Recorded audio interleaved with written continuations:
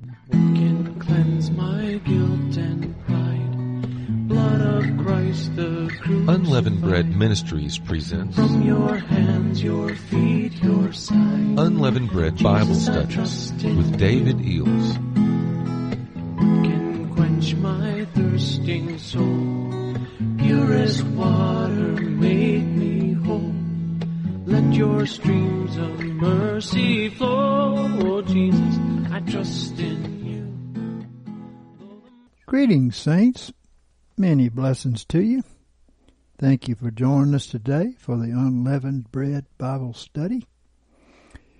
And Father, we thank you so much, Lord, for getting all this word out, encouraging your people to walk in heavenly places by faith.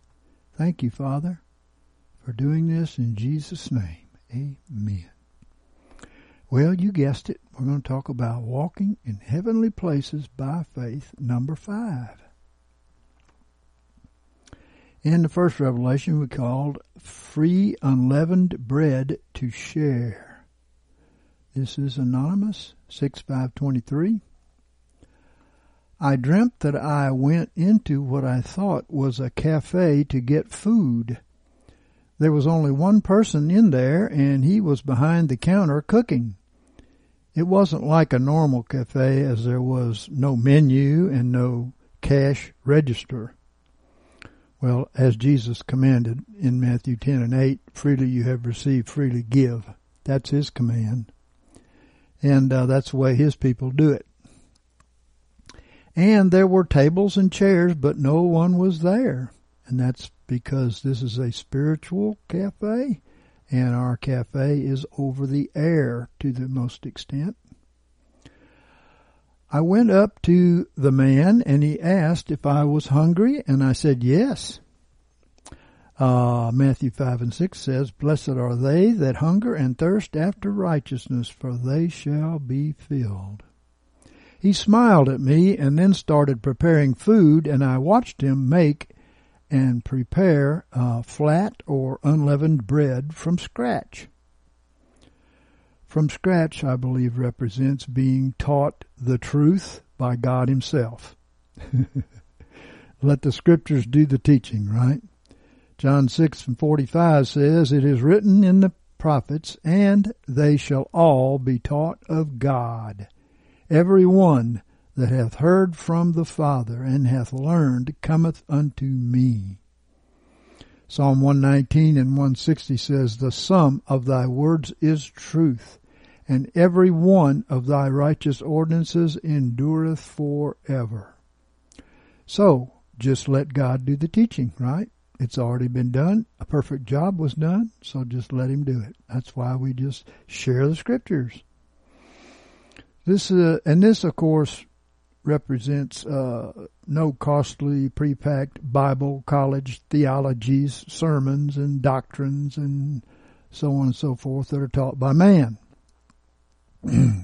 Isaiah 55:1-2 says, Ho, everyone that thirsteth, come ye to the waters, and he that hath no money, come ye, buy and eat. Yea, come buy wine and milk without money and without price. Wherefore do you spend money for that which is not bread, and your labor for that which satisfieth not?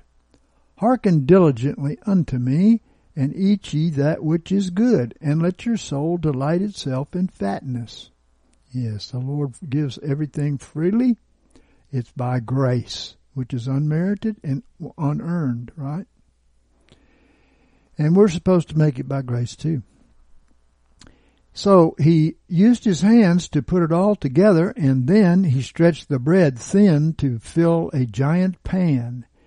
He browned it, and it smelt beautiful and was much larger and a different color than a tortilla.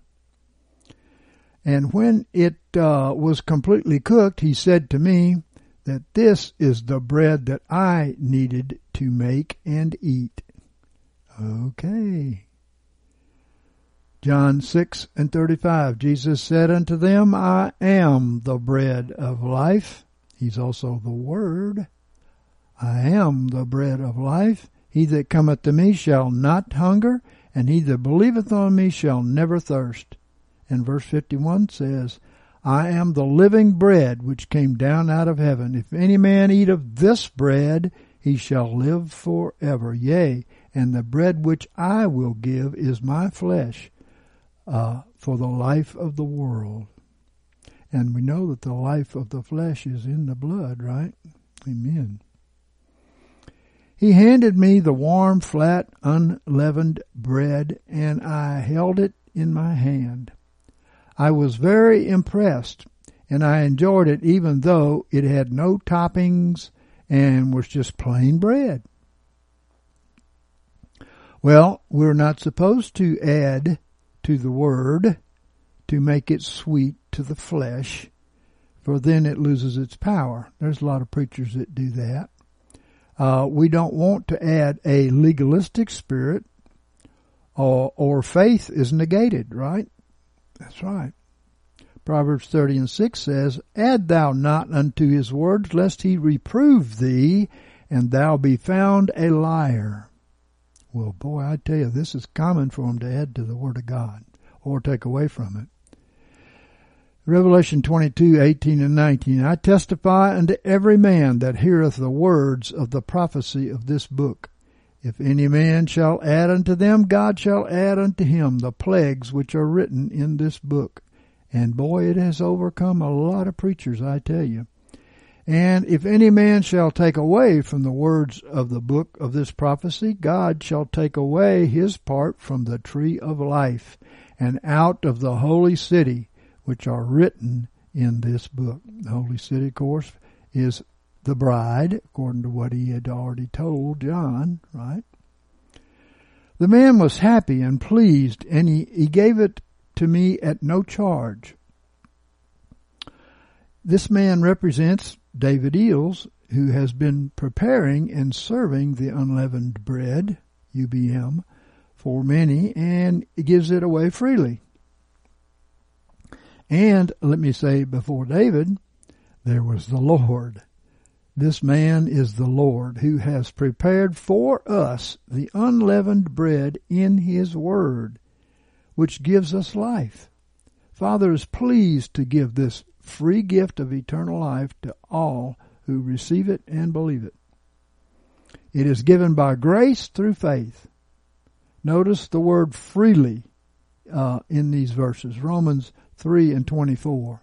Being justified freely by his grace through the redemption that is in Christ Jesus. And 1 Corinthians 2:12. But we receive not the spirit of the world, but the Spirit which is from God, that we might know the things that were freely given to us of God. Amen. It's grace. Grace is free.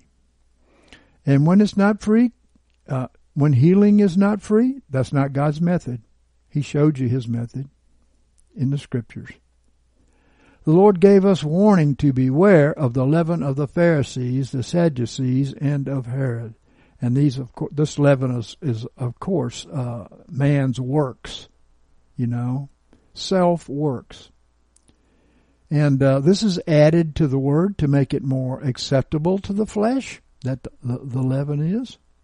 And we eat the unleavened bread and cleanse ourselves of the leaven from our past religious lives with its teachings and our old ways of thinking and self-works. That's the leaven of the Pharisees and Sadducees. We can't have leaven in our houses in the tribulation, which is the last 7 years. The only thing that can create Christ in us is the pure Word. And here in Exodus 12:19 and 20, we're warned, 7 days, tribulation period, shall there be no leaven found in your houses. For whosoever eateth that which is leavened, that soul shall be cut off from the congregation of Israel, whether he be a sojourner or one that is born in the land. You shall eat nothing leavened. In all your habitations shall you eat unleavened bread. 1 1 Corinthians 5, 7, and 8. Purge out the old leaven, that you may be a new lump, even as you are unleavened. Yes, the word that the Lord gave to them and through the apostles was unleavened. It was the pure word. It changed people into Jesus Christ, the body of Jesus Christ on earth. For our Passover also hath been sacrificed, even Christ. Wherefore let us keep the feast, not with the old leaven, neither with the leaven of malice and wickedness, but with the unleavened bread of sincerity and truth. And Galatians 5 and 9, a little leaven leaveneth the whole lump. Yep, if it's not according to the word, throw it out. You're coming to the tribulation. It will not be allowed. It will cause you not to come into the image of Jesus Christ. Okay, we call this one House of UBM Ministry. Anonymous 31123. I had a dream that UBM brethren were living together in a large house. This is a spiritual house, of course. They all had their own rooms, but everything else was shared, including their meals. Well, our own rooms, I believe, represent our own individual temple. The large house represents the greater UBM disciples. I call it disciples because not everybody is a disciple of Christ, right? And others that are coming here to share everything, like in the book of Acts. They're going to be shared among the brethren. This will promote love and conserve time, energy, and resources in the tribulation when these things are rare.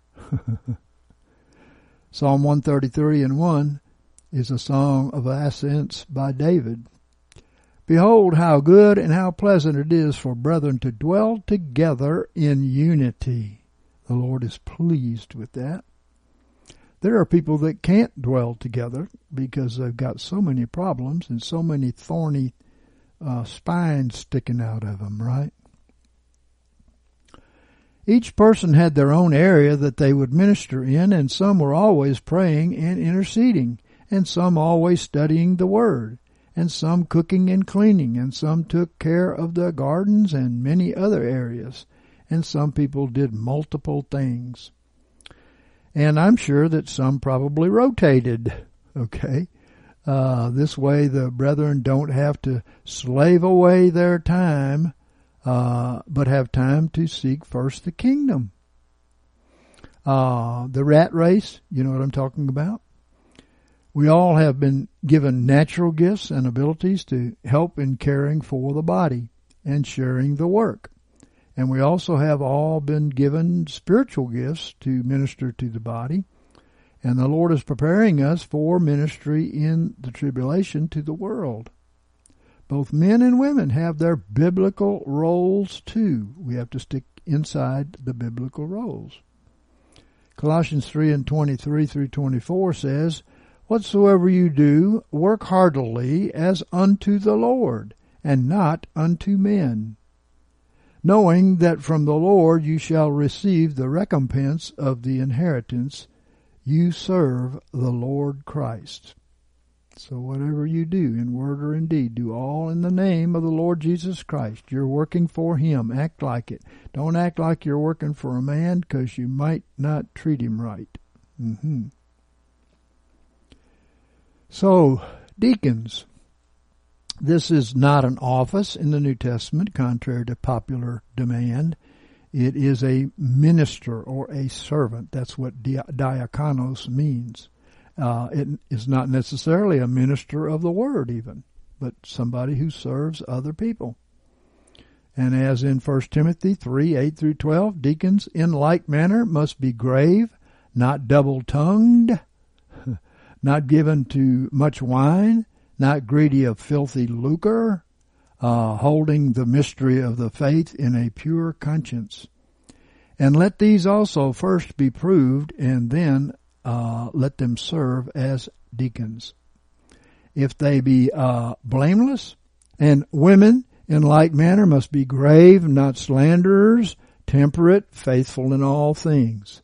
Let deacons be husbands of one wife, ruling their children and their own houses well. Amen. And also elders. 1 Timothy 5:17-19 says, "Let the elders that rule well be counted worthy of double honor, especially those who labor in the word and in teaching." And in verse 19, "Against an elder receive not an accusation except at the mouth of 2 or 3 witnesses." And let me say the fivefold offices are the elders, and we can prove that from Scripture, but I won't take time to do it here, and overseers of the church, Ephesians 4:11-13. "And he gave some to be apostles, and some prophets, and some evangelists, and some pastors and teachers, for the perfecting of the saints, unto the work of ministering, unto the building up of the body of Christ, till we all attain unto the unity of the faith." Now, how can you do that? If you only teach the word, if you only let the word speak for itself, and not only that, the sum of thy words, not just a word here or a word there, right? Then it'll bring about a unity of the faith. "And of the knowledge of the Son of God unto a full-grown man, unto the measure of the stature of the fullness of Christ." Oh my gosh, there are people that preach totally against this. Everyone gathered for prayer multiple times per day and would have Bible studies every day. I believe we're to pray unceasingly as commanded and by the leading of the Holy Spirit. Colossians 4:2-3, "Continue steadfastly in prayer, watching therein with thanksgiving, with all praying for us also, that God may open unto us a door for the word to speak the mystery of Christ, for which I am also in bonds." Yes, open the door for the word to go out. The world needs the word. Amen. 1 Thessalonians 5:17 says, "Pray without ceasing." Ephesians 6:18, "With all prayer and supplication, praying at all seasons in the Spirit, watching thereunto in all perseverance and supplication for all the saints." Pray without ceasing. So they fellowshipped daily, Acts 2:44-47, "And all that believed were together and had all things common. And they sold their possessions and goods and parted them to all, according as any man had need. And day by day, continuing steadfastly with one accord in the temple, and breaking bread at home, they took their food with gladness and singleness of heart, praising God and having favor with all the people. And the Lord added to them day by day those that were saved." Amen. If the Lord wanted someone else to join the community, He would personally bring them to the spiritual house Himself. Amen. We have dreams where the angels will guide some here and also keep some away to protect the fellowship. There are many wolves in sheep's clothing out there. Not everybody belongs in a refuge. Some people need trouble, believe it or not. John 6:44-45, "No man can come to me except the Father that sent me draw him, and I will raise him up at the last day. It is written in the prophets, and they shall all be taught of God. Every one that hath heard from the Father and hath learned cometh unto me." And down in 65, "And he said, For this cause have I said unto you, that no man can come unto me except it be given him of the Father." John 10:27-28, "My sheep hear my voice, and I know them, and they follow me." John 12:26, "If any man serve me, let him follow me, that where I am, there shall also my servant be." If any man serve me, him will the Father honor. Amen. So the house was in a place that looked like Antarctica or the Arctic. Everything outside of the property was ice and snow, and there were mountains of snow in every direction. Well, the cold area and ice and snow represents winter, which Jesus said represented tribulation. So outside of the refuge, there is going to be tribulation.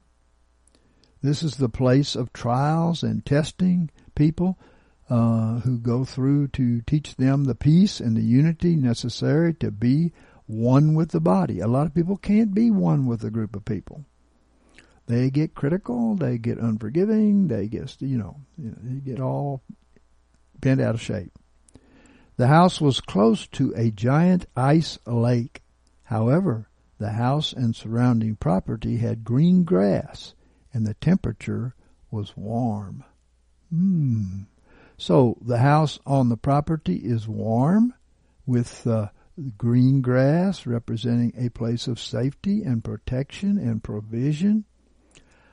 And Psalm 23:2 says, He maketh me to lie down in green pastures. He leadeth me beside still waters. Yes. Ezekiel 34:13 and 14. And I will bring them out from the peoples, and gather them from the countries, and will bring them into their own land. And I will feed them upon the mountains of Israel, by the watercourses, and in all the inhabited places of the country. I will feed them with good pasture, and upon the mountains of the height of Israel shall their fold be. There shall they lie down in a good fold, and on fat pasture shall they feed upon the mountains of Israel. The house and property were hidden to everyone that God didn't want there, and the place couldn't be seen on Google Earth or maps. I experienced this when I first came here, when trying to show people my house. It showed nothing but solid woods, and it identified the address and everything. And another time it showed up, probably dependent upon who wants to come here, right? It can show up or not show up. Psalm 91:1 says, He that dwelleth in the secret place of the Most High shall abide under the shadow of the Almighty. Praise be to God.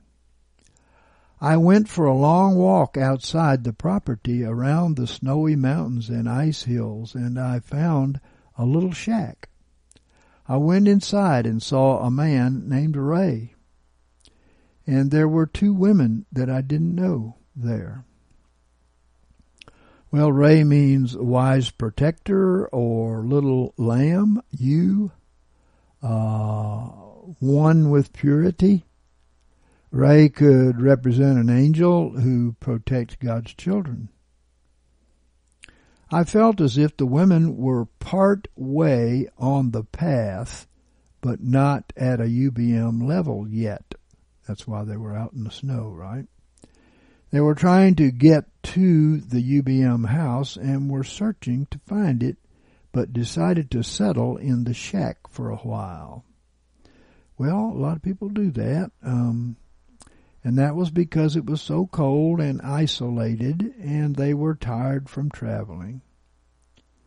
So let me say that most do not need a refuge, but they need tribulation.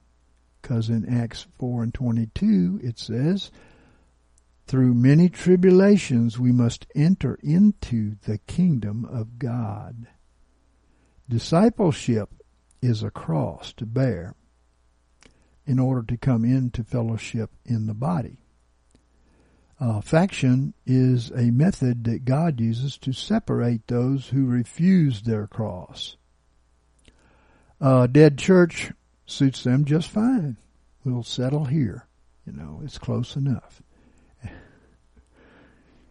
I went back to the UBM kitchen and found that it was my turn to choose what we were all going to have for dinner tomorrow. I wanted tacos, but I wanted to make sure everyone else was fine with beef tacos.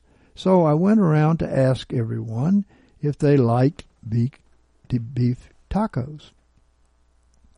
Well, Philippians 2:1-4 says, "If there is therefore any exhortation in Christ, if any consolation of love, if any fellowship of the Spirit, if any tender mercies and compassions, make full my joy, that you may be of the same mind, having the same love, being of one accord, of one mind, doing nothing through faction or through vainglory, but in lowliness of mind, each counting the other better than himself. Not looking each of you to his own things, but each of you also to the things of others." Yep, make sure others are pleased, right? Jesus, others, you spells out joy, right? Let the Lord lift you higher. This is Samuel 4:21-23. In prayer I heard, "What is your life? Who do you work for?" Keep reaching high, just as my son did intentionally and with passion, with a want for more holiness. Have a desire and outlook of attaining higher accomplishment as Lord Jesus has already done. Allow him to work through you. I felt this is to exercise our imagination and see the best possible result. Philippians 3:12-14 says, "Not that I have already obtained or am already made perfect, but I press on, if so be that I may lay hold on that for which also I was laid hold on by Christ Jesus," which is what? Perfection. "Brethren, I count not myself yet to have laid hold, but one thing I do, forgetting the things which are behind and stretching forward to the things which are before, I press on towards the goal, unto the prize of the high calling of God in Christ Jesus." So don't let the devil talk you into looking at your past. Forget the things which are behind. Press forward towards the prize. Have faith. Don't get condemnation in your life, right? Luke 8:15 says, and that in the good ground, these are such as in an honest and good heart, having heard the word, hold it fast, and bring forth fruit with patience. Matthew 13:23, and he that was sown upon the good ground, this is he that heareth the word, and understandeth it, who verily beareth fruit, and bringeth forth some 100-fold, some 60, and some 30. Nothing else matters. Learn to hate waste. Don't worry about time and efforts, but instead what you have been entrusted with and what you can use it for.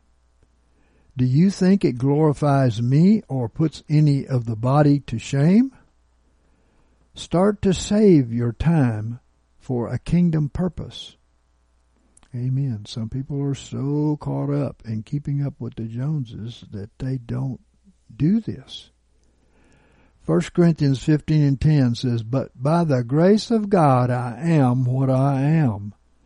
And his grace which was bestowed upon me was not found vain. But I labored more abundantly than they all. Yet not I, but the grace of God which was with me." And 2 Corinthians 3:5-6 says, "Not that we are sufficient of ourselves to account anything as from ourselves, but our sufficiency is from God, who also made us sufficient as ministers of a new covenant, not of the letter, but of the Spirit. For the letter killeth, but the Spirit giveth life." 1 Timothy 1:12. I thank him that enabled me, even Christ Jesus our Lord, for that he counted me faithful, appointing me to his service. 2 Timothy 2:2. And the things which thou hast heard from me among many witnesses, the same commit thou to faithful men, who shall be able to teach others also. So don't go beyond the things which are written. They told us clearly, and we already have it taught very well. Let's go with that. Push into the manifestation of my love. When the darkness is exposed, there is left a presence that is warm and caring for all. Your walk is like a candle out in the open. Learn to guard it with the Word and shelter it with faith. Well, Matthew 5:14-16 says, You are the light of the world. A city set on a hill cannot be hid. Neither do men light a lamp and put it under the bushel, but on the stand, and it shineth unto all that are in the house. Even so, let your light shine before men, that they may see your good works, and glorify your Father who is in heaven. And Proverbs 4:23. Keep thy heart with all diligence, for out of it are the issues of life. Yes, be careful what you put in your heart. Amen. Link and combine with others in Christ. Add to it with prayer and praise. Share it with others. But do not let anything lessen your fire for me. I saw everything in the natural trying to extinguish this small lit candle. But when a container like a lantern was surrounding it, and plenty of wax and wick, the candle burned bright and strong and gave light for many to see. As you know, an open candle flickers back and forth and is easily put out, right? Until you guard it. Matthew 3:11, I indeed baptize you in water unto repentance, but he that cometh after me is mightier than I, whose shoes I am not worthy to bear. He shall baptize you in the Holy Spirit and in fire. And Psalm 39:3, my heart was hot within me, while I was musing the fire burned. Then spake I with my tongue. Yep, be quick to hear and slow to speak, slow to wrath, right? Jeremiah 20:9, and if I say I will not make mention of him, or speak any more in his name, then there is in my heart as it were a burning fire shut up in my bones, and I am weary with forbearing, I cannot contain. Luke 24:32, and they said one to another, was not our heart burning within us, while he spake to us in the way, while he opened unto us the Scriptures?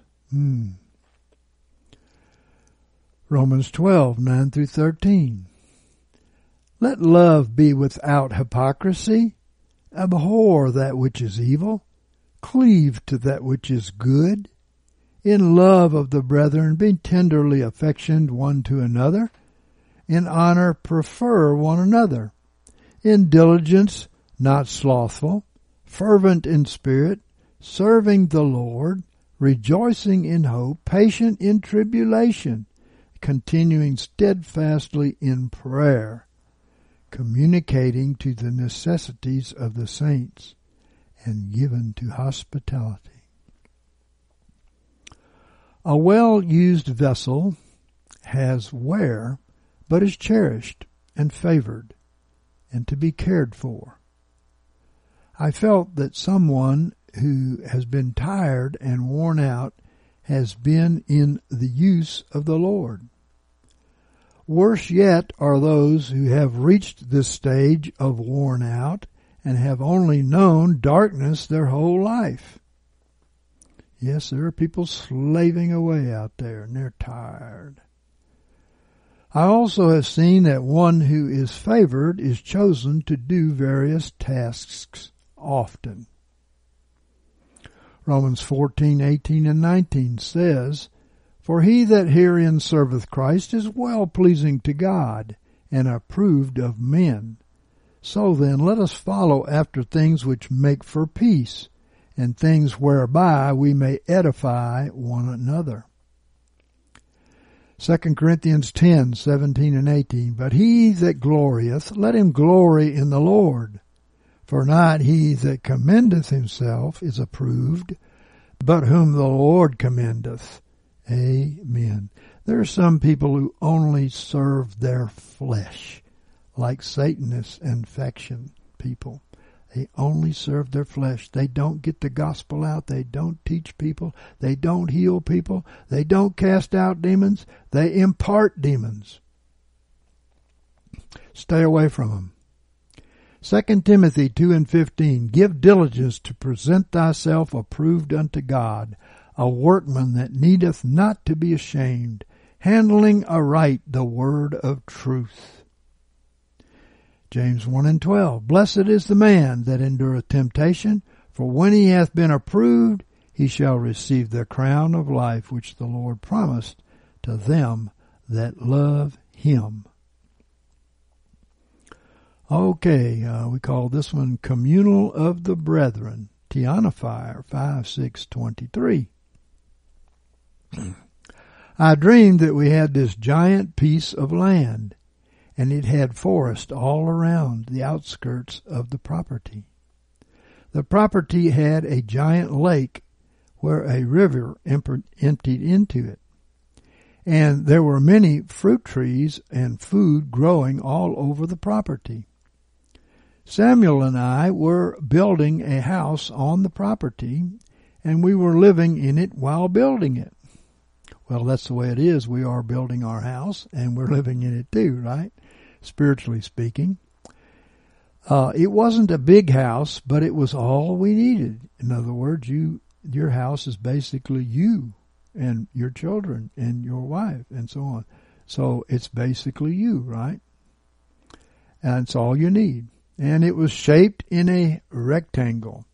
As I watched the house being built, I noticed it was so easy and simple with no stress, as if we were having supernatural help, because we didn't have to do much work.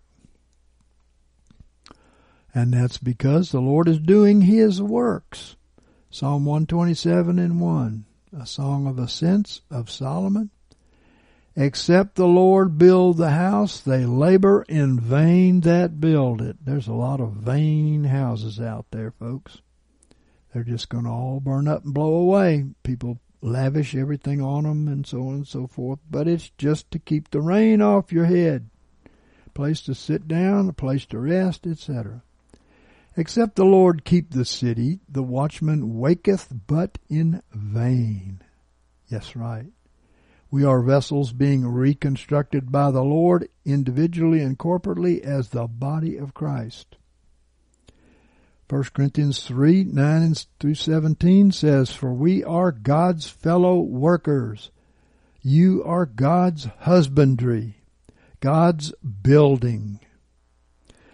According to the grace of God, which was given unto me as a wise master builder, I laid a foundation, and another buildeth thereon. But let each man take heed how he buildeth thereon, for other foundation can no man lay than that which is laid, which is Jesus Christ." Obviously, he's talking about a spiritual house. "But if any man buildeth on the foundation gold and silver and costly stones, wood, hay, and stubble," the works of man, by the way, that won't hold up to tribulation fires, right? "Each man's work shall be made manifest, for the day shall declare it, because it is revealed in fire. And the fire itself shall prove each man's work of what sort it is. If any man's work shall abide which he built thereon, he shall receive a reward. If any man's work shall be burned, he shall suffer loss, but he himself shall be saved, yet so as through fire. Know ye not that ye are a temple of God, and that the Spirit of God dwelleth in you? If any man destroyeth the temple of God, him shall God destroy. For the temple of God is holy, and such are you. Towards the back of the house was an open lounge, and the wall on the right side was about to be finished. But I asked if we could please leave it off so that the house getting built next to it could have their children share in my little David's play area, if they wanted to. So we left that right wall off. There was an indoor slide, swing, and other children activities put there, and the people, children living next to us, could play with it too. What is our possession in Christ and to be distributed among the brethren, to be shared? We're stewards and we're not owners. That's why we have to share everything. It doesn't belong to us. It belongs to the Lord. Except you renounce everything you have. You can't be my disciple, Jesus said. You're no longer a steward of 10%. You're a steward of 100% in the New Testament. The wall on the very far back had a door that connected to a giant room that would be connected with all the other houses built. So there's going to be love and peace and a joining of fellowship. And the NENT, Acts 4:32, and the multitude of them that believed were of one heart and soul, and not even one said that aught of his possessions was his own, but they had all things common. Amen. That's where it's going. And that's because of tribulation that this is going to happen. Ephesians 2:19 through 22. So then ye are no more strangers and sojourners, but you are fellow citizens with the saints and of the household of God, being built upon the foundation of the apostles and prophets, Christ Jesus himself being the chief cornerstone, in whom each several building fitly framed together groweth into a holy temple in the Lord, in whom you also are builded together for a habitation of God in the Spirit.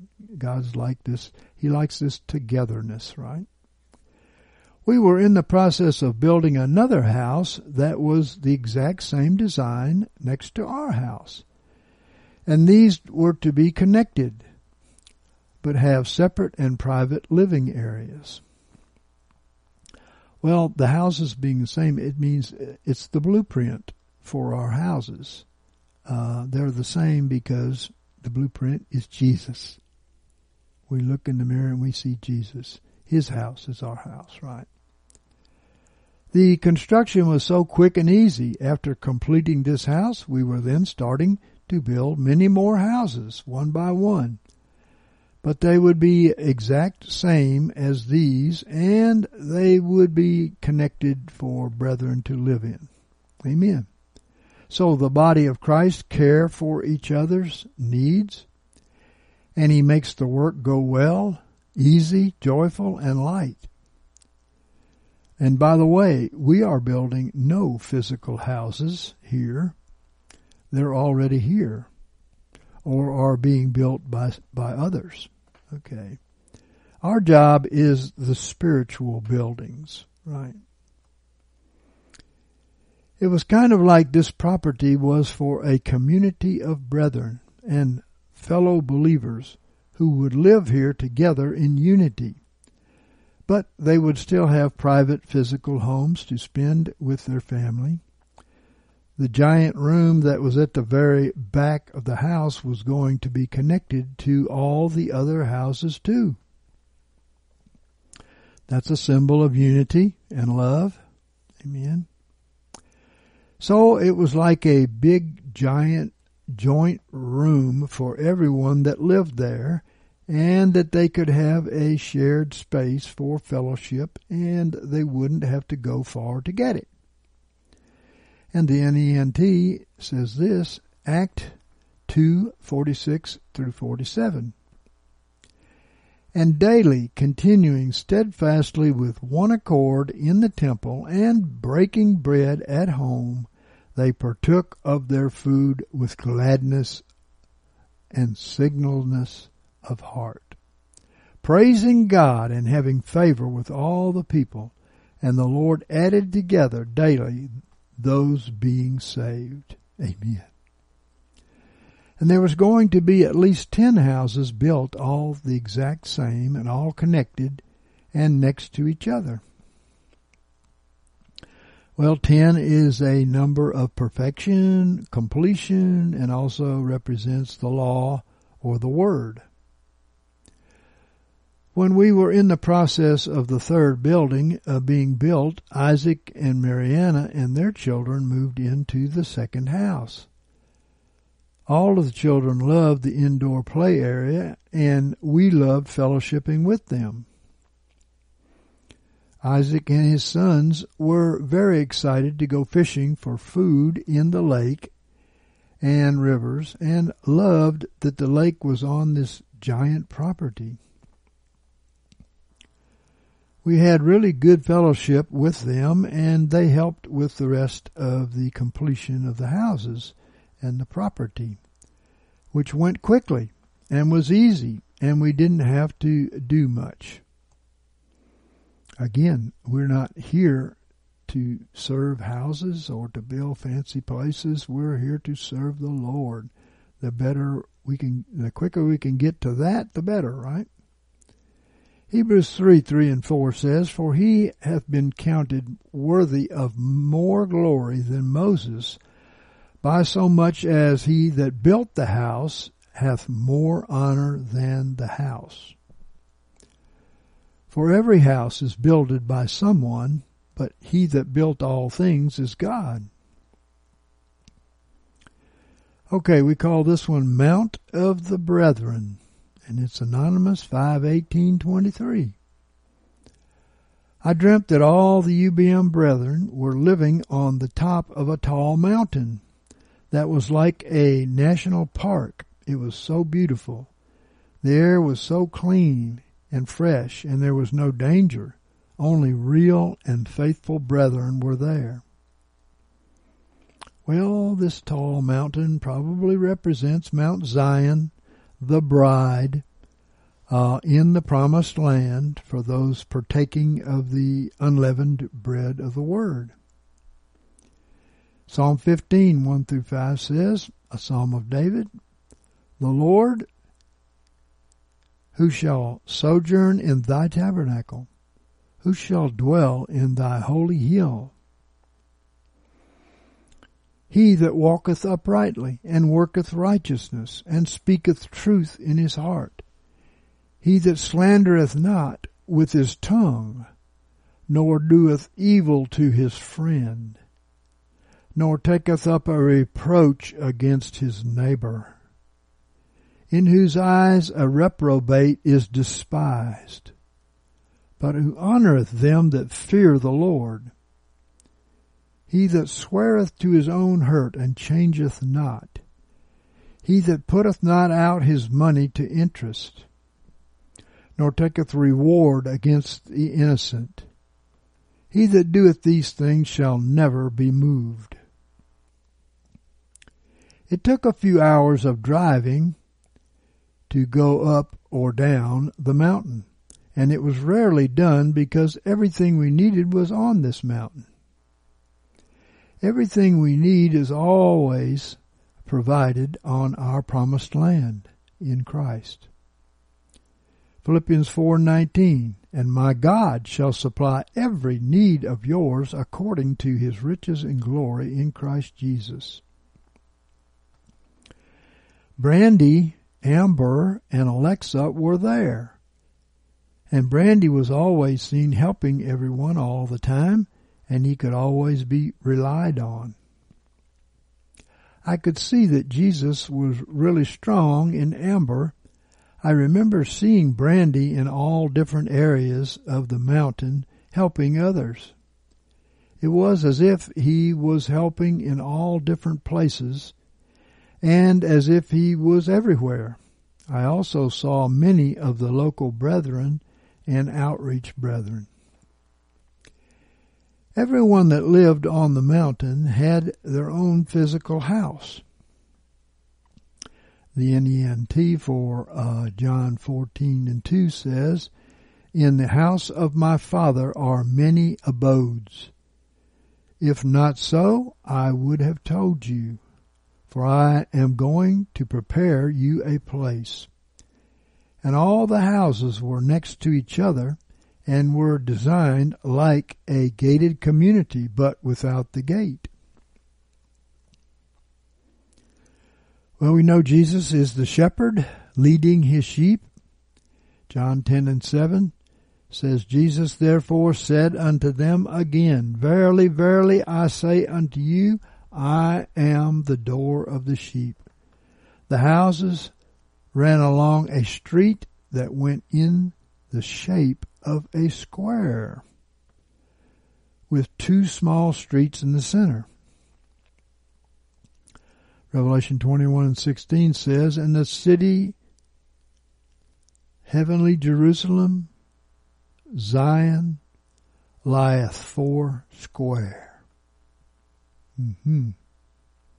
Everyone lived on this square-shaped street, and there were community areas for fellowship, prayer, meetings, and worships, etc.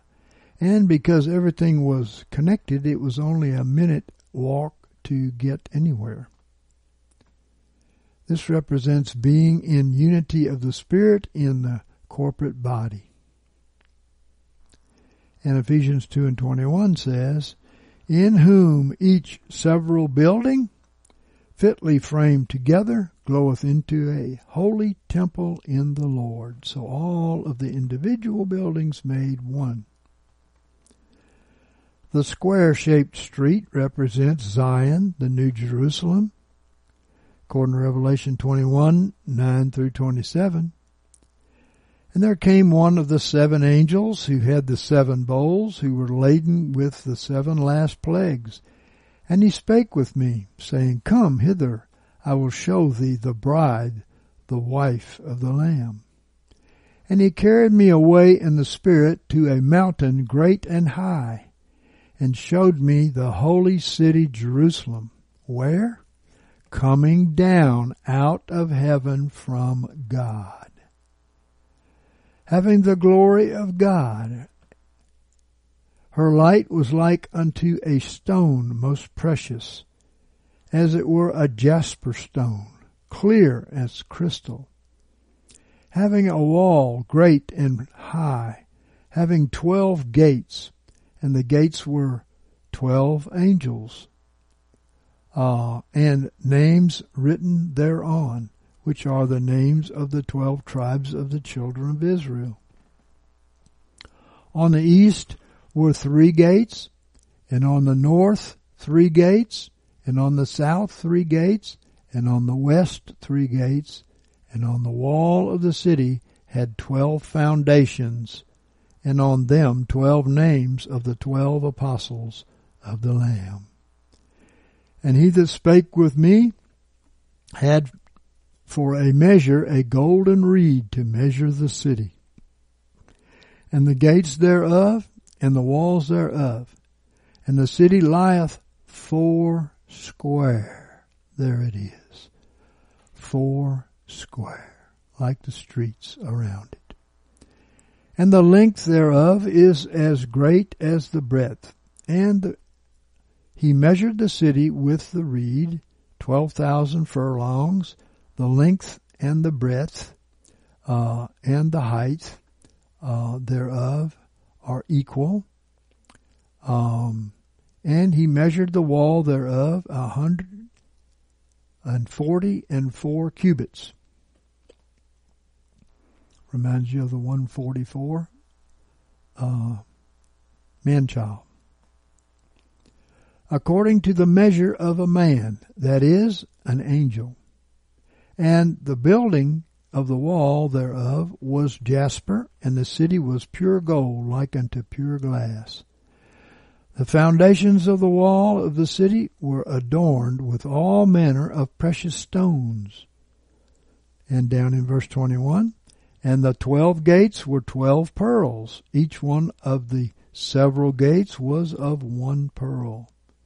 And the street of the city was pure gold, as it were transparent glass.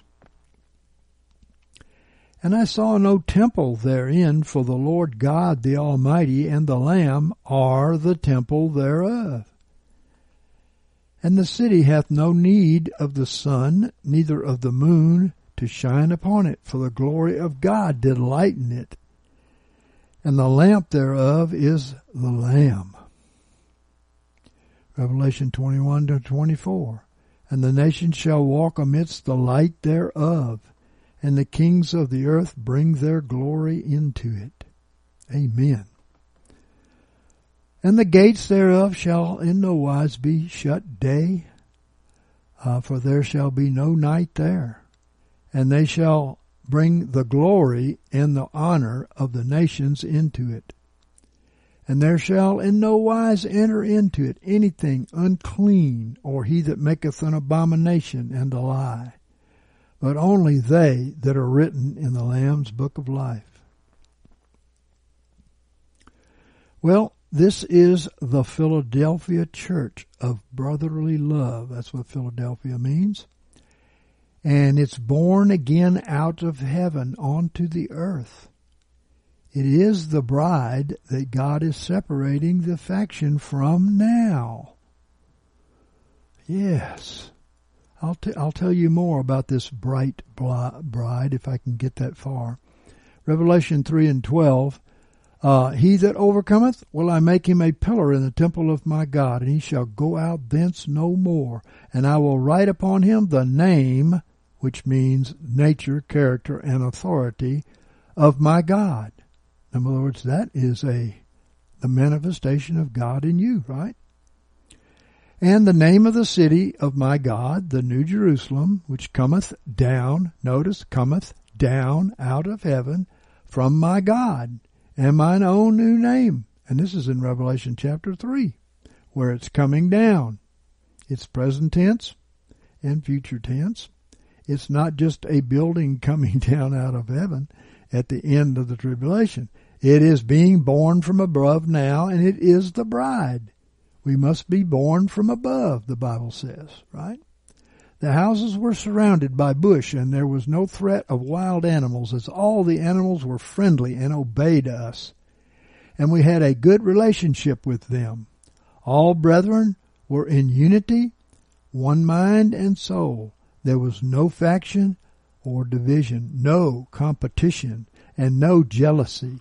And there was just love, and everyone was just like Jesus. Amen. Romans 12:16. Be of the same mind one toward another. Set not your mind on high things, but condescend to things that are lowly. Be not wise in your own conceits. The only way anyone could get here is if God brought them here himself. No one was invited or shown this place, but drawn by the Spirit. And the NENT, John 14:6 says, Jesus saith unto him, I am the way, the truth, and the life. No one cometh unto the Father but through me. There were no Judases there. Psalm 24:3-4. Who shall ascend into the hill of the Lord? And who shall stand in his holy place? He that hath clean hands and a pure heart, who hath not lifted up his soul unto falsehood, and hath not sworn deceitfully. And I don't believe anyone ever left the area, and no one wanted to leave, and they had no reason to. There was nowhere better to go than here. Amen. That's the house. And John 6, 67 and 68, Jesus said, Therefore unto the 12, would you also go away? Simon Peter answered him, Lord, to whom shall we go? Thou hast the words of eternal life. Okay, that's a good reason to stick together. I was doing something in the forest area, and I found a young man. I found out he was a well-known gospel singer, but he didn't want to be famous anymore. He had repented for selling his worship music and for following the false gospel, and he wanted to know the real Jesus, so he came here to fast and to seek God. Well, Jesus fasted, seeking God with his whole mind, body, soul, and strength, didn't he? Yes, he did. I brought him to meet all the brethren, and Alexa said she knew some of his music, and the man was so very humble. The man's personality was a lot like Jesus. That's the only people that can make it to this place, right? And the man became close to all of the brethren and received the real gospel, and he didn't want to leave the brethren or the mountain. He had no doubt about staying, and he moved into his own house. Amen. Built on the rock, no doubt. There was a knock on my door, and a middle-aged woman showed up, and she had these beautiful paintings, and she was looking. She had been sent to this place, and by the Lord, and she showed her great paintings, and everybody loved them. Amen. You know, I want to tell you, I saw in a vision, a very profound vision, a very bright vision, the bride and the man-child being married in heaven by the Lord. This whole picture was made up of bright lights, or dimmer lights, and brighter lights. In other words, you could see everything very clearly. It's just that there was no colors. It was just made out of light. This is the light that's going to be in the place of the bride and the man-child. This is the light. Bright, glorious light.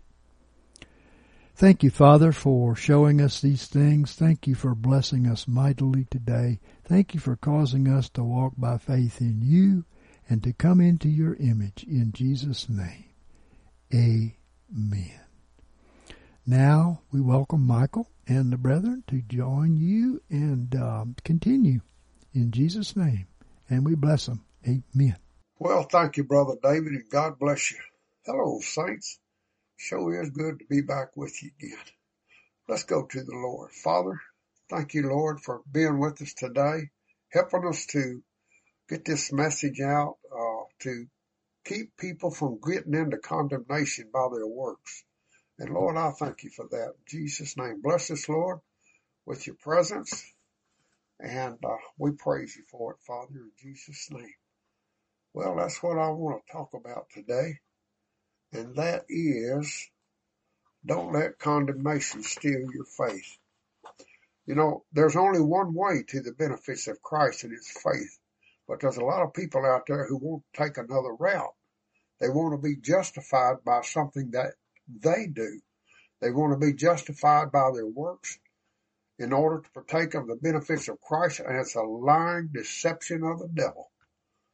Romans chapter 1 and verse 16 says, For I am not ashamed of the gospel, for it is the power of God unto salvation to everyone that believes, to the Jew first and also to the Greek.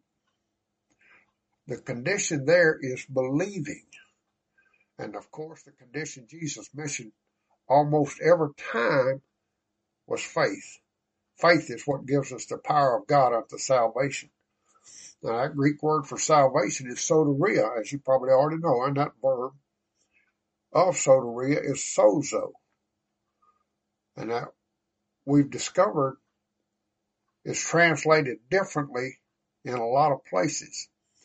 even though it's always the word sozo is translated as God saving us through deliverance, through salvation, through preservation, healing, provisions, and on and on.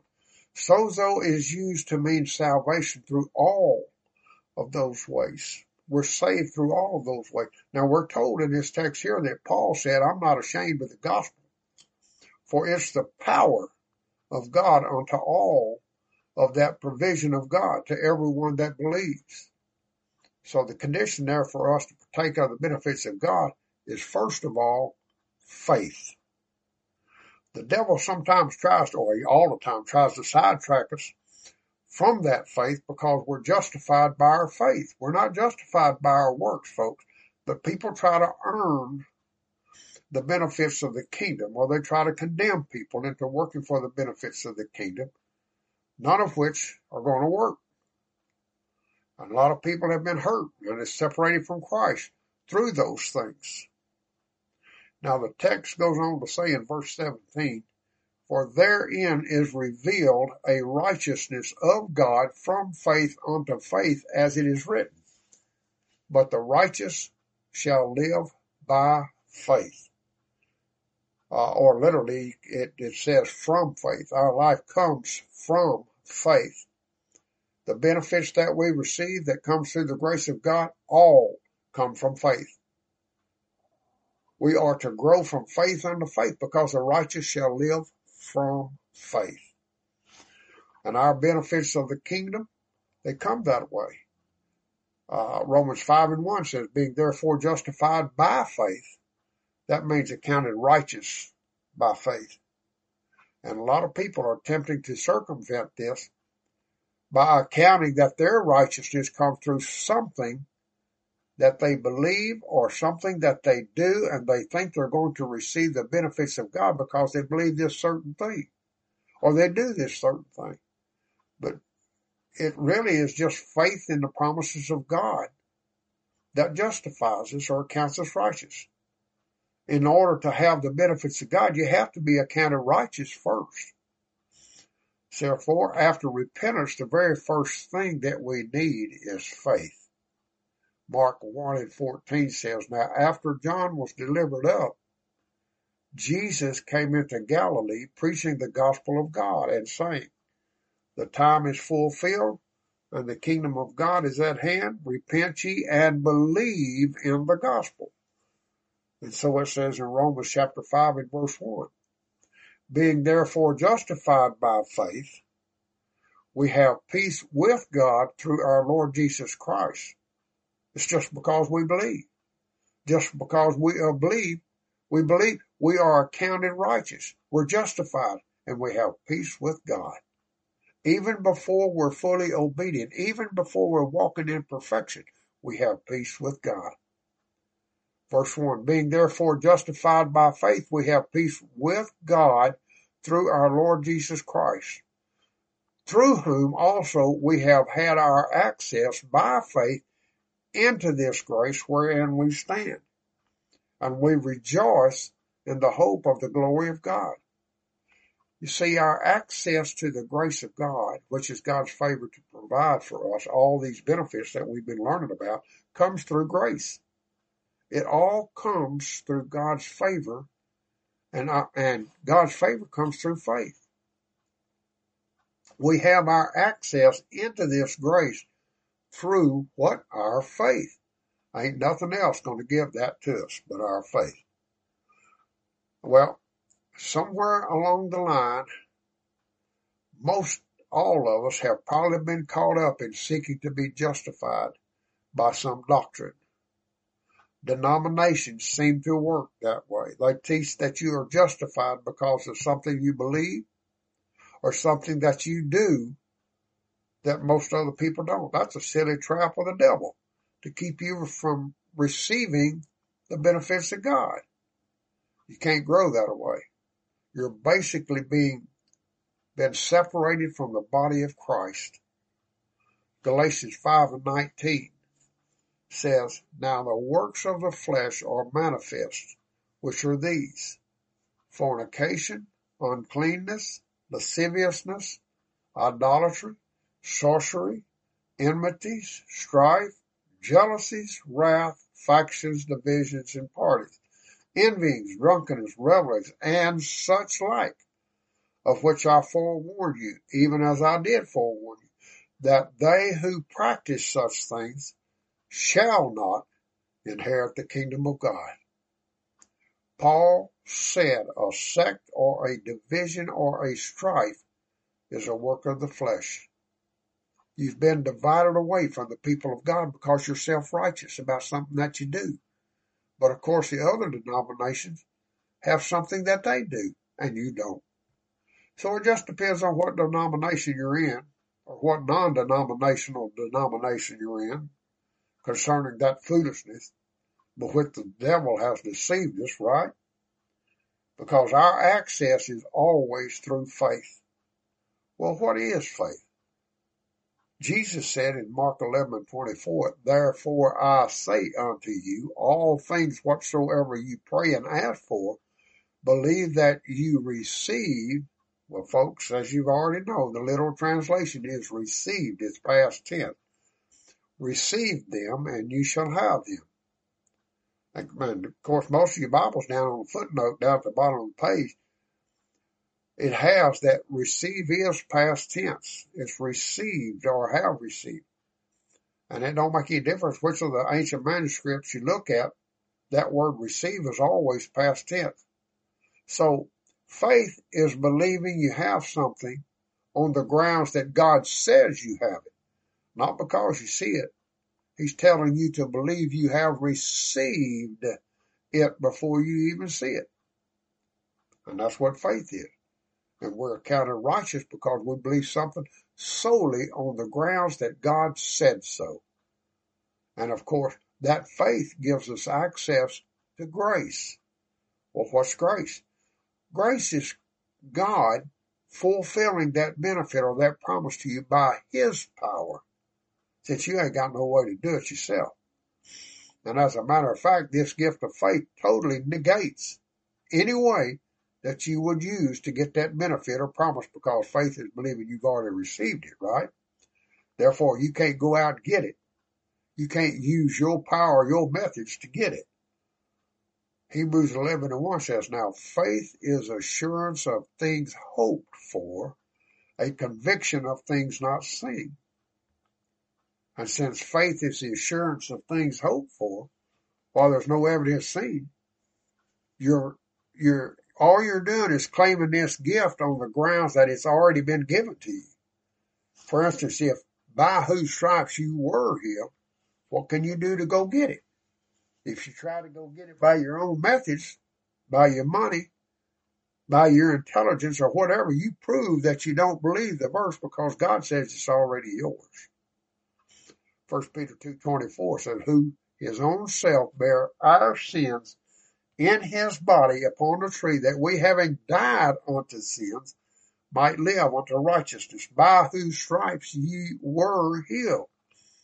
And Ephesians 2:8, for by grace have ye been saved through faith, that not of yourself. It is the gift of God, not of works, that no man should glory. And as we've already seen, salvation in all forms has already been provided. All we have to do is believe and rest. It tells us that in Hebrews 4:1-11, and let God go ahead and bring that manifestation. You know, God's a miraculous God. And as those of you who are entering into His rest already know, His provision is everywhere. You can't go into the deepest wilderness without receiving His provision, even if it falls out the sky, even if it comes out of a rock, even if it comes out of a fish's mouth. You can't get away from God's provisions if you will accept it by faith. But if you attempt to get God's grace any other way, you're going to fail. Now notice the verse reads, we have had our access by faith into this grace wherein we stand. That's the way grace comes. And you ain't going to talk God out of it. That's His method. Many people want to make rules and regulations which they tell you that you have to keep in order for you to be justified. They want you to keep a part of the law, or they want you to keep a part of man's law, or they want you to do something in order to be justified before God, so that God can answer your prayers. Justification is not by works of the law or works of man or special belief that you might have. Justification don't come that way. Justification comes only through faith in the promises of God. That's faith. And faith is believing that you've received something that you hadn't yet manifestly received. Paul makes it pretty plain. He says in Romans chapter 4 and verse 1, "What then shall we say that Abraham, our forefather, has found according to the flesh? For if Abraham was justified by works, he had therefore to glory, but not toward God." And of course, if Abraham had been trying to be justified by his works and his works had failed him, then he would have been condemned. A lot of people do that. They trust in themselves. They trust in their own works to save them, and they fall under condemnation when those works fail. Well, there's ministries and ministers and doctrines that attempt to get people to change through the method of condemnation. Their method is to condemn you into doing something in order to be justified by God, so he can give you a benefit. But there ain't but one way to obtain grace, and that's through faith. And faith is the opposite of condemnation. One of the most common things that we see is where preachers will command their groups to stay away from doctors and medicine, so that they'll receive healing from God. But that's getting a cart before the horse. You're attempting to get God to do something for you by your works. That faith has to come first. If your works come first, that ain't faith. Ephesians chapter 2 and verse 8 says, "For by grace have you been saved through faith, that not of yourself. It is the gift of God, not of works, that no man should glory. For we are his workmanship, created in Christ Jesus for good works, which God afore prepared that we should walk in them." You see, there are your works and there are God's works. God's works come on the other end of faith and grace, and your works come before faith and grace. When it's your works, you're attempting to be accepted by God and to receive some benefit from God by something that you do. So when you hear a legalistic command like that, just remember it's coming from the devil.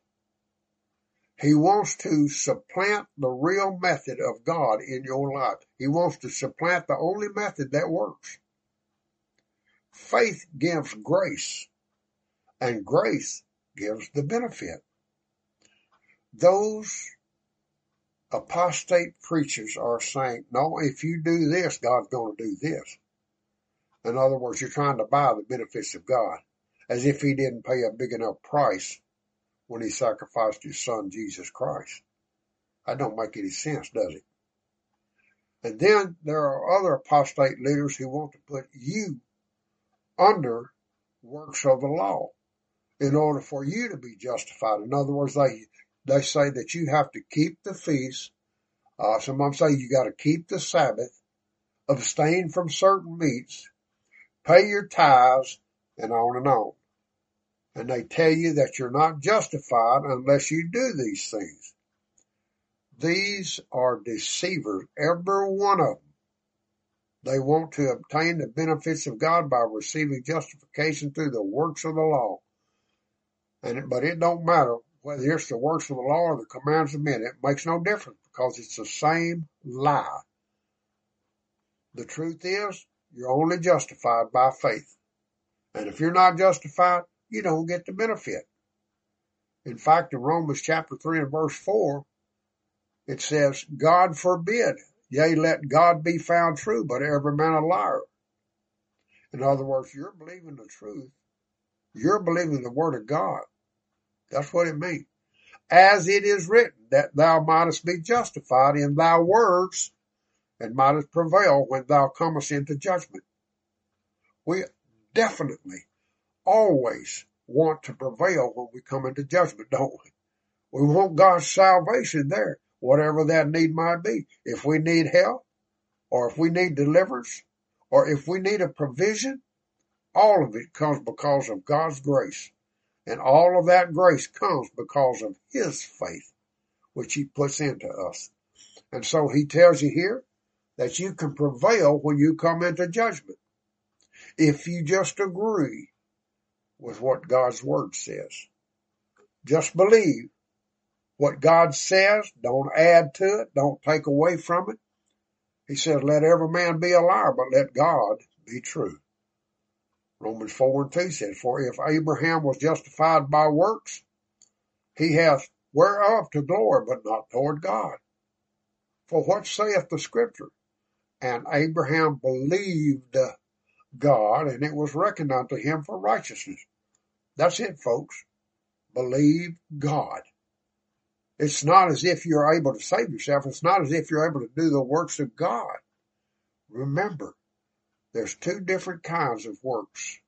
Ephesians chapter 2 and verse 8, for by grace have you been saved through faith, and that not of yourselves. It is the gift of God, not of works. That's the works of yourself. That no man should glory. For we are His workmanship, created in Christ Jesus for good works. That's God's works, which God afore prepared that we should walk in them. You see, faith gives you grace, and grace gives you God's works. Philippians 2 verse 13 says, for it is God who works in you, both to will and to work for His good pleasure. God works in us to will and to do of His good pleasure. That's one way His grace is manifested in us. He works in us to will and to do. You see, it's God's works. Salvation is God's works. And what causes God to do that in us?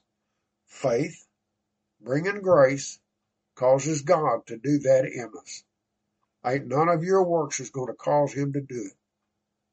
You can't buy off God with any of your works. It's not of works lest any man should boast, it says, for in Christ Jesus were we created for good works. And again, these are God's works. When you abide in Him, you walk as He walked. And that means His works are moving through you. So basically, salvation is God putting His will in us. You know, you don't have any problems when your will is the will of God, because you get everything you want. God does everything He wants to do, doesn't He? Our problem is that we have a will contrary to God, so there's a war. But God puts His will in us, and He gives us the capability to bring His will to pass. He works in us to will and to do, or to work, you see. That's God working in us, and it's not our works at all. So we're not justified by our works any more than Abraham was. We're justified by faith. Romans 4:4 says, now to him that works, the reward is not reckoned as of grace, but as of debt. And this is talking about a person who has to go do something in order to please God, so that God can give them their benefit. Verse 4 says, now to him that worketh, the reward, or the answer to your need, is not reckoned as of grace, but as of debt. In other words, you're trying to go around grace, or you think you're going around grace. You can't go around grace, because without God's favor, you are only what you are, and you can't do anything more than what you are. You do what you are. But God's grace enables us to do what He is and not what we are. And because of our own nature, God has to reach in from the outside and change us from the outside. And what causes Him to do that? Our faith. Your faith brings His favor to do that. The reward is not reckoned as of grace, but as of debt. God ain't going to be our debtor. We're not going to be able to buy him off. Ain't going to be, no matter what we do, no matter what we believe, no matter what kind of a law we go back under. The law was righteous through works, justification through works. God rejected that. Romans chapter 3 and verse 20 says, because by the works of the law shall no flesh be justified in his sight. For through the law comes the knowledge of sin. So he's saying by the works of the law shall no man be justified. Romans 4 and 5 says, but to him that worketh not, but believeth on him that justifieth the ungodly, his faith is reckoned for righteousness. Praise God. That's the hope. That's the good news right there. To him that worketh not. In other words, we don't have to be something that we're not. We can rest in God and his grace. His grace will bring us the manifestation and make us something that we're not. His grace will bring Christ in you, the hope of glory. Colossians 1:27. Woo, glory to God. And we know that reconciliation means an exchange. Jesus has made reconciliation. He exchanged his life for my life. And what do I have to do to be like Jesus? All I have to do is look in the mirror and see him.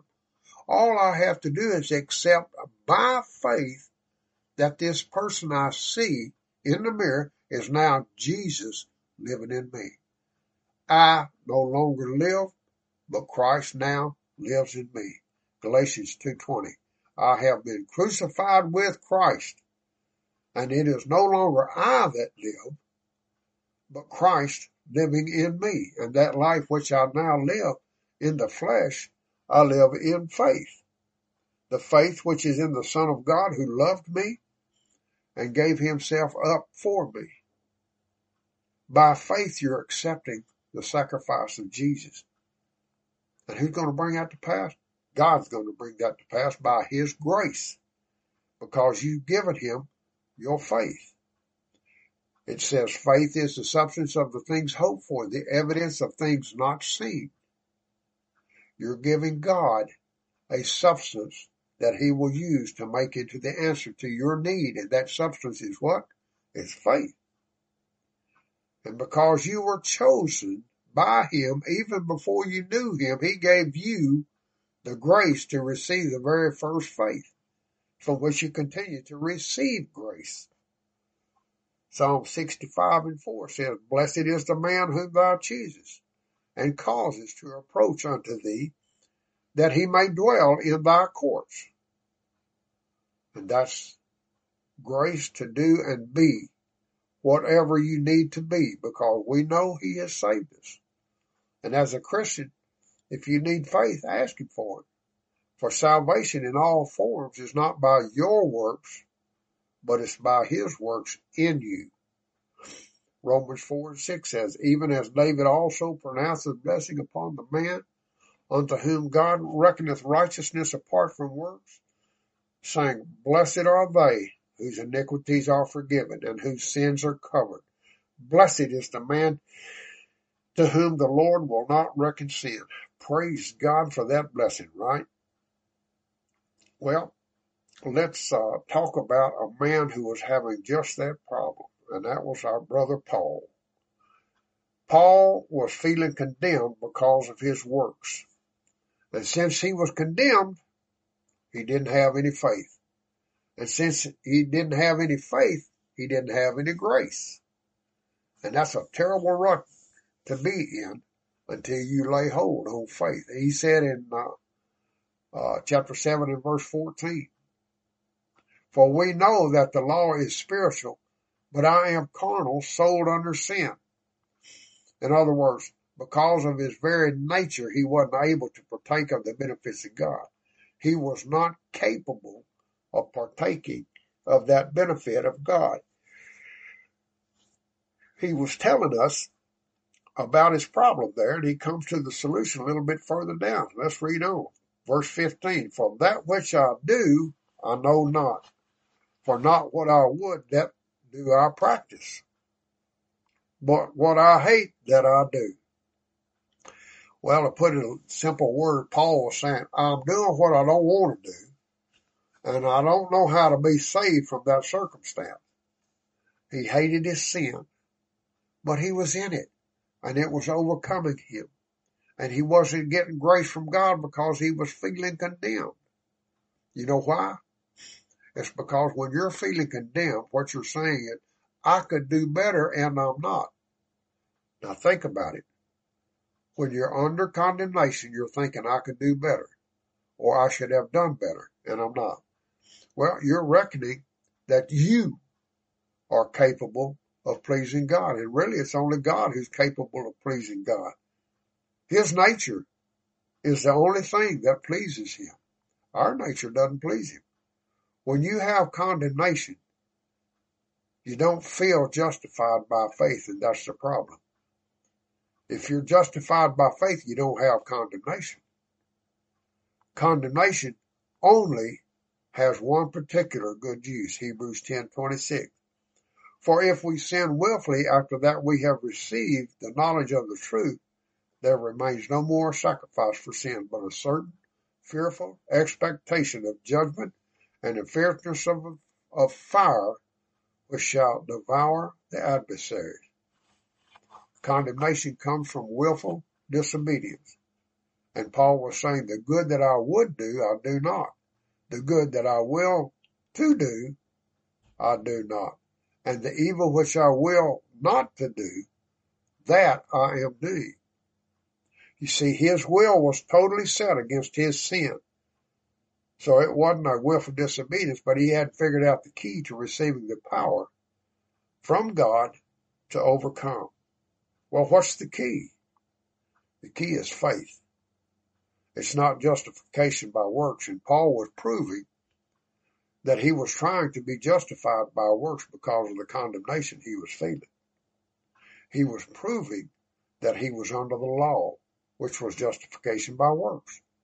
But in the New Testament, we have no access to God or his benefits that way. And so the Judaizers who want to bring you back under the law and the legalists who want to bring you under their church laws or their doctrines are all separating you from Christ and from the benefits of God. There's no way for you to be any better than you are. You do what you are because it's your nature.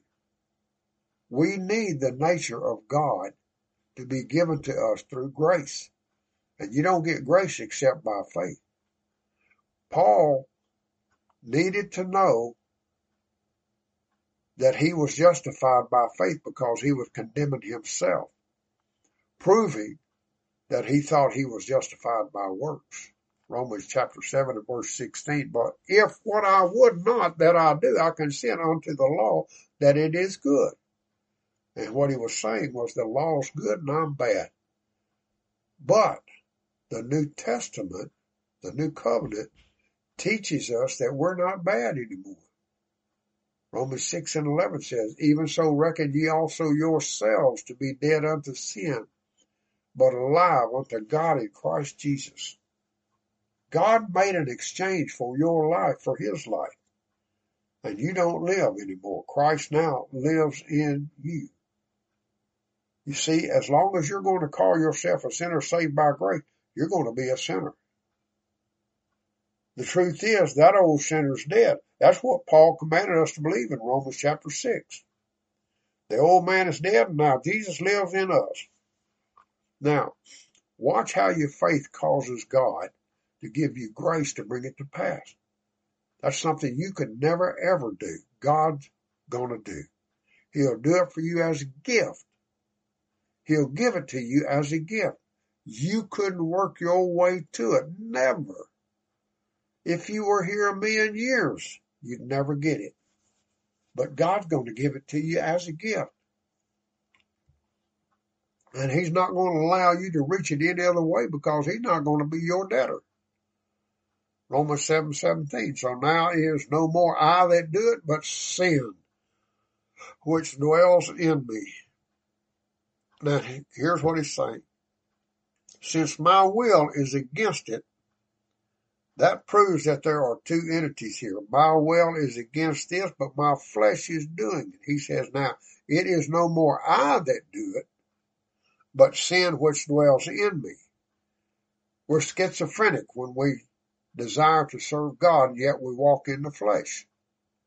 Verse 18, for I know that in me, that is in my flesh, dwells no good thing. For to will is present with me, but to do that which is good is not.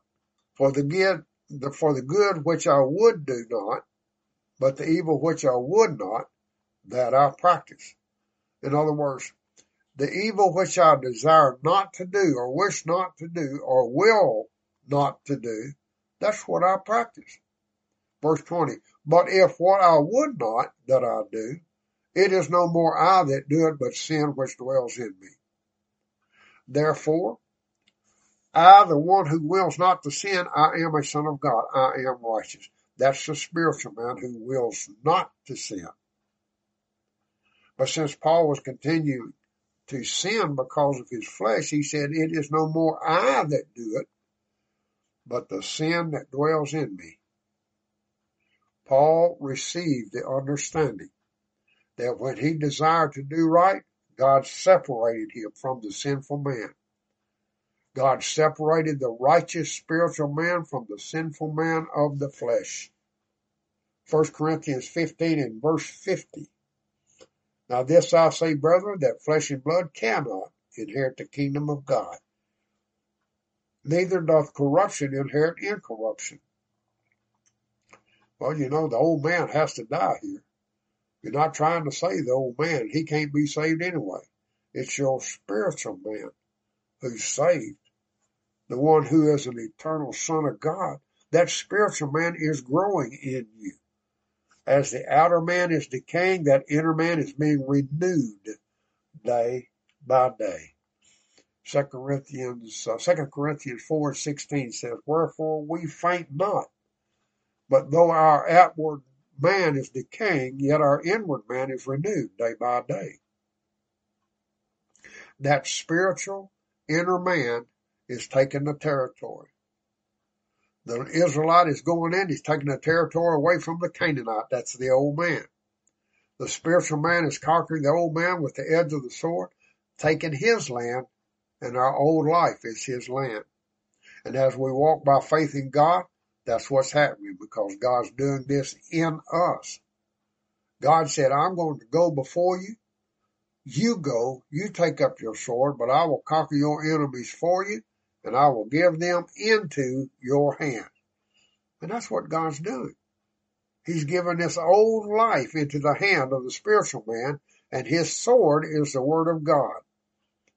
Ephesians chapter 6 and verse 17 says, and take the helmet of salvation and the sword of the Spirit, which is the word of God. Romans 7:21 says, I find then the law that to me who would do good, evil is present. 22. For I delight in the law of God after the inward man. 23. But I see a different law in my members, warring against the law of my mind and bringing me into captivity under the law of sin, which is in my members. Wretched man that I am, who shall deliver me out of the body of this death? Then he goes on to say in verse 25, I thank God through Jesus Christ our Lord. Or as the numeric pattern reads, but thanks to God through Jesus Christ our Lord. Paul's crying out, who's going to deliver me? He's looking for a Savior, and that's Jesus. That's his job. Thanks be to God. He's already done this for all of us. He's already accomplished it. Paul receives the revelation here that the sacrifice of Jesus already delivered him. And when you read on, you can see that. He says in verse 25, I thank God through Jesus Christ our Lord. So then I of myself with the mind indeed serve the law of God, but with the flesh the law of sin. So faith in this revelation that the Lord has already delivered him out of the body of that death, already delivered him from his bondage to the sinful man. That's what's going to give Paul the grace he needs to walk away from that old man and to walk as Jesus walked. It's like the serpent on the pole in the wilderness. And I'm sure most of you remember the story. Numbers 21:5 says, "And the people spake against God and against Moses. Wherefore have you brought us up out of Egypt to die in the wilderness? For there is no bread, and there is no water, and our soul loathes this light bread." And the Lord sent fiery serpents among the people, and they bit the people, and much people died. Much people of Israel died. And the people came to Moses and said, "We have sinned, because we have spoken against the Lord and against thee. Pray unto the Lord that he take away the serpents from us." And Moses prayed for the people. And the Lord said unto Moses, "Make thee a fiery serpent, set it upon a standard, and it shall come to pass that every one that is bitten, when he sees it, shall live." And Moses made a serpent of brass and set it upon the standard, and it came to pass that if a serpent had bitten any man, when he looked unto the serpent of brass, he lived. And the solution came when anyone who had been bitten got their eyes off of the bite and onto the serpent on the pole, then they were healed. They got their eyes off the problem and on the solution. They quit looking inward, started looking upward. Well, folks, guess what? We've been snake bit. That's the problem. This old man is a serpent, and he is the son of the serpent. We've been snake bit, and the poison of that serpent is in us. And the solution is for us to see that Jesus, who became sin for us, was crucified on that pole, on that cross, and now we're free. We died with him. We were delivered. We were healed. We were provided for, because all the things that are included in salvation were given to us at the cross. So we have to get our eyes off the problem and then put them on the solution. So what does condemnation do instead? Well, condemnation gets your eyes on yourself, and then that separates you from God. And as I've mentioned, condemnation does have one good use, and that's when you're in willful disobedience. But when you're like Paul, and you're not in willful disobedience, when you desire the power of God, you just don't know the way to reach it, then condemnation is detrimental to your life, because it separates you from Christ.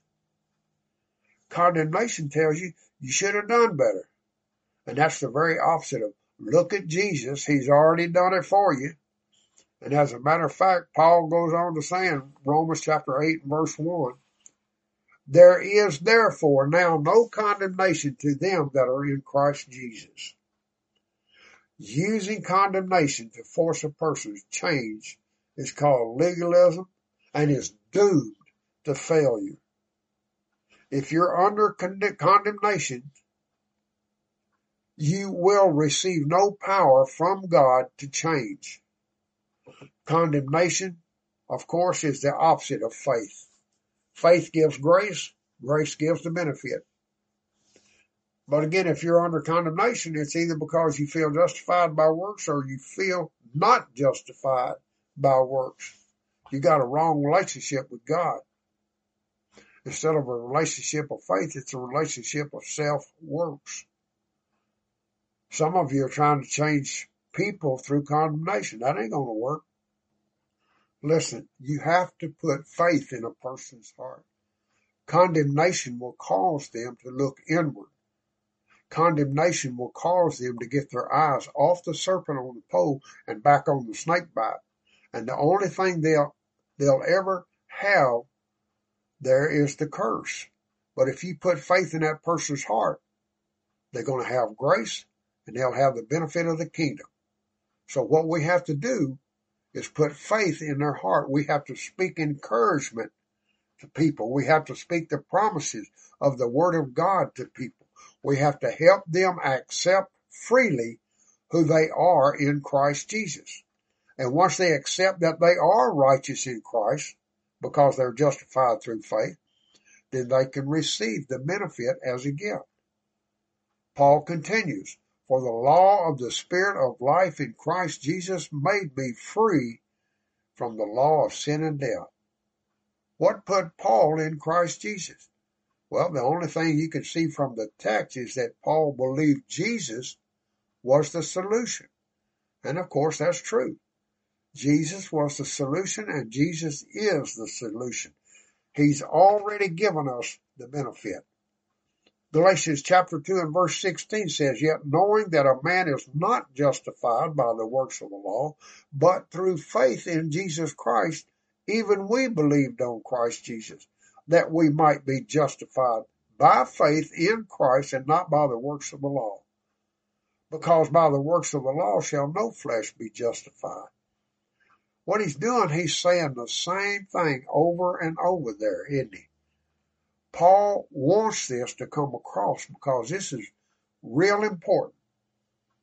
People are seeking to be justified by various self-works of keeping Sabbaths or paying tithes or keeping the feast or not eating meats and so on and so forth. And I mentioned one fallacy that is very detrimental and destructive, and that is, well, if I don't go to the doctor, God will heal me. If I don't take my medicine, God will heal me. No. You're getting a cart again before the horse. That's justification by your works.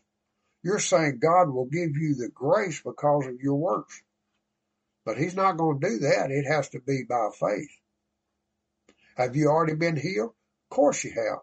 That's what the Bible says. So if you believe that you've already been healed, that's faith. And what do you receive for that? You receive God's grace. And what does the grace do? It causes you to walk in the benefits of God. And if you want to walk in the benefits, the grace for the ability to do that has to come from God. Now remember, there are two kinds of works. There are your works, which come before faith. There are God's works, which are a fruit of faith. God's works in you are what will cause you to walk in perfection before the Lord. James spoke about faith being made perfect through works in James chapter 2, verse 22. Thou seest that faith wrought with his works, and by works was faith made perfect. Well, what works was he talking about? Philippians 2 and 13 says, For it is God who works in you both to will and to work for his good pleasure. James was talking about God's works. Ephesians chapter 2 and verse 8 says, For by grace have ye been saved through faith, that not of yourselves. It is the gift of God, not of works. And that's talking about your works. That no man should glory. For we are his workmanship, created in Christ Jesus for good works, which God afore prepared that we should walk in them. In other words, these works are his works because you are in him. And so he says here in Philippians chapter 2 and verse 13, For it is God who works in you. It's God working in you, and folks, that's grace. Both to will and to work for his good pleasure. That's what we need. And that right there is real salvation. All those other things people tell you that you can do in order to receive the benefits of God are just a cheap substitute, and they don't work. It has to be by faith.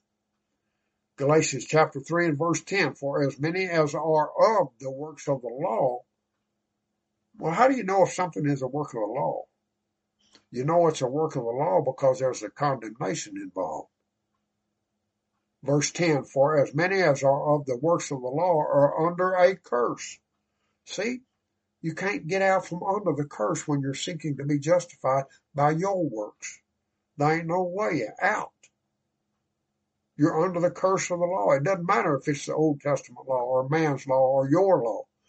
You're still under a curse because your works are coming before your faith. Verse 10, For as many as are of the works of the law are under a curse, for it is written, Cursed is everyone who continues not in all things that are written in the book of the law to do them. So, if you want to seek to be justified by anything you do, You got to do everything God wants. And that's the only way you could be justified, and that ain't possible.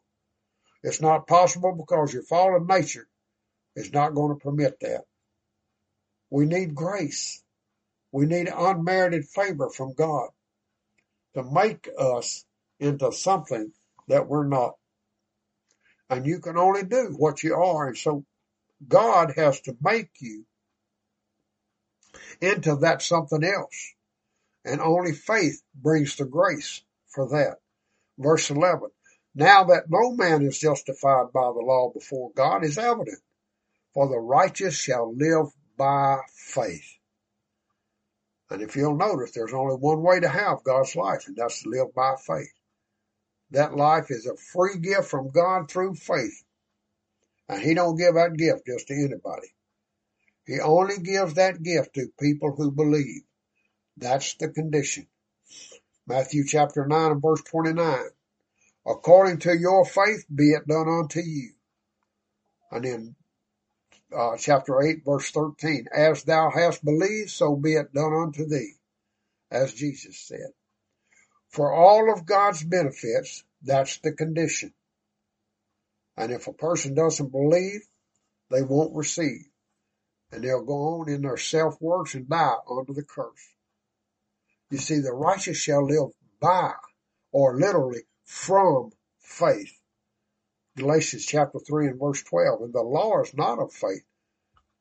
There is no law that man can put you under to make you righteous, because none of that is faith. And it goes on and says, but he that doeth them shall live in them. Christ redeemed us from the curse of the law, having become a curse for us. You see, the Lord put our curse upon Jesus, and we're not under the curse of the law. We don't have to obey the law in order to be justified. Now, if we walk by faith, God's going to give us grace, and that grace will cause the law to be fulfilled in us. Fulfilling the law is not the same thing as being under the law. To be under the law is to be under a curse. Verse 10, for as many as are of the works of the law are under a curse, for it is written, cursed is everyone who continues not in all things that are written in the book of law to do them. The law is the letter. It's a parable, and only the Spirit fulfills the letter. It is being fulfilled in spirit in you who walk by faith in him. James chapter 2 and verse 14 says, what doth it profit, my brethren, if a man say he hath faith, but have not works? Now, what works are these? These are the works that come from faith. Not the works that come before faith. Those are your works. When you believe, God gives grace for you to do his works. And some people want to take the book of James out of their Bible. They insist that it's a false doctrine because they say, no, we're not justified by work. And they don't understand that there are two kinds of works.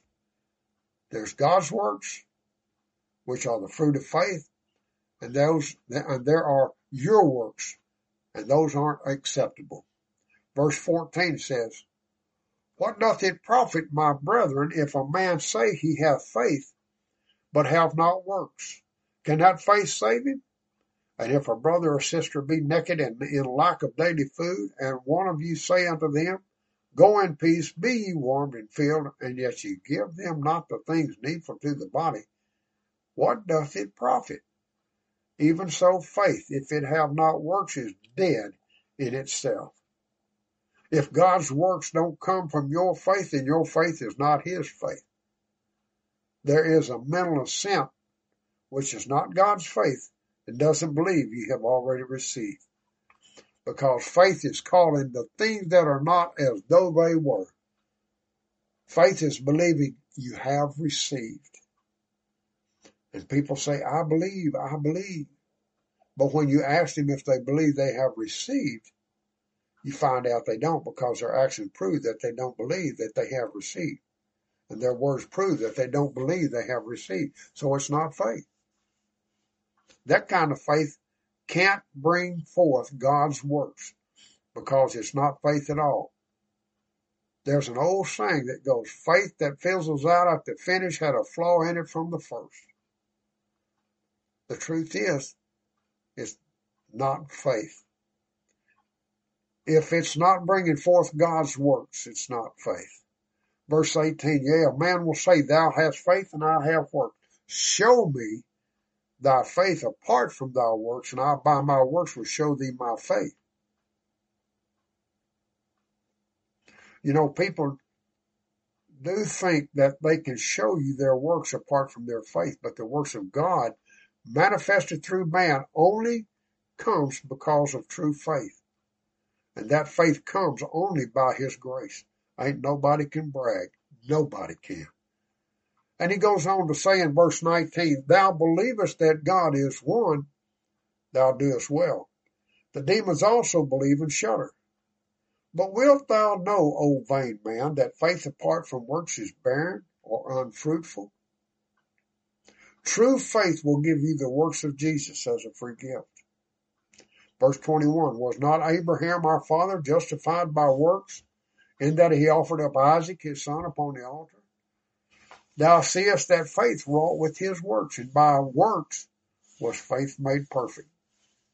Faith is made perfect by works, folks. When you have faith, are you justified before the works? Yeah. As we previously studied up in Romans 4, you're justified. You're accounted righteous. You see, when you have faith, even before the works perfect the faith, you are accounted righteous. And when you're accounted righteous, then you're entitled to the benefit that grace brings. So faith brings grace, and grace brings the works of God in your life. And that's pretty neat the way God has it planned. People like to turn that around and put the cart before the horse, but God ain't going to accept that. You're separated from Jesus and you're separated from grace if you do that. So what do we need to do for people to enable them to overcome? We need to put faith in them, not condemnation. And how do you put faith in them? You speak the word of God. Romans chapter 10, verse 17. Faith comes of hearing, and hearing by the word of God. You speak the word of God to them, and you call the things that are not as though they were. Don't attribute their failures to them. Don't attribute their stumbling to them. Help them to take their eyes off themselves and get their eyes on the Lord. Help them to see that he already took it away. He took away that sinful nature, and he nailed it to the cross. And now they got Jesus' nature. And this will cause a person to overcome. If instead of putting faith in them and letting that faith bring them the grace to change, you put them under condemnation to force them to change, the only thing that you're going to make there is a Pharisee. They'll feel that they're going to feel like that they're justified and that they're righteous because of something that they've done or something that they believe.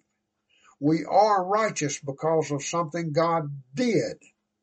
We're righteous because we believe in something he already accomplished, not in something that we could do.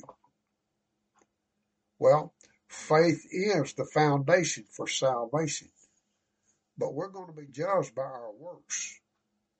Every place in the Bible where Jesus talks about coming back and judging his people, he's judging them for one thing, and that's their works. Why? It's because your works are proof of your faith. And if you don't have the works of God, it proves that you have not been walking in the faith of God. So is God judging our faith? Yeah. He's judging our faith by our works. And he said, and I, by my works, will show thee my faith. And what we need to do above all things is encourage one another. We need to share with one another what the Lord has done and not what we need to do. If you get your eyes on yourself, you're going to become withdrawn and feel rejected. But if you get your eyes off of yourself and on the Savior, you're going to be someone who walks by faith. You walk by faith in what he has already accomplished on that cross. You walk in faith by what he has given to you, by bearing your curse. That's what delivered Paul out from under his problem with condemnation. He said, there is therefore now no condemnation to them that are in Christ Jesus. No condemnation. You'd think there would be condemnation if I'm sinning and I'm falling or failing, but not if you're justified by faith. Because you see, God wants to give righteousness to you as a free gift. You don't deserve it. And you know what? Condemnation comes because you think you should deserve it. Or in other words, I have to do better so God would accept me. No. The only one who can do better is God himself. And he wants to give it to you as a free gift, and he wants you to know it is a free gift. Because it's not of yourselves, lest any man should boast. He will not accept your buying any of his benefits. And the condemnation that comes through legalism separates God's people from him, from his power and from his benefits. And it separates us from grace, his unmerited favor. So get out there and encourage people by faith, and you'll see a lot of changes. Well, Lord, we just thank you for this message today, and we ask, Father, that you carry it forth and let people be set free from works of themselves. And I thank you for it, Father, in Jesus' name. All right, folks, we're out of time. God bless you. We'll see you next time, God willing. Can quench my thirsting soul. Purest water make me whole. Let your streams of mercy flow. Oh, Jesus, I trust in you. Though the mountains fall into the sea, though the rivers rise, I still believe. For your mercy stands and your word is true. Oh, Jesus, I trust in you.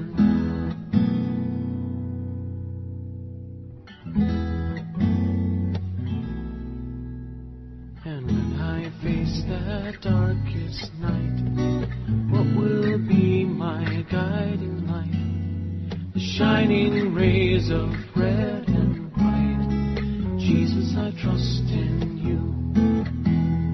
Oh, Sacred Heart, in you I find mercy seated for all time. I am yours and you are mine. Oh, Jesus, I trust in you. Though the mountains fall into the sea, though the rivers rise, I still believe. For your mercy stands and your word is true. Oh, Jesus, I trust in you. Though the mountains fall into the sea, though the rivers rise, I still believe. For your mercy stands and your word is true. Oh, Jesus, my Lord Jesus.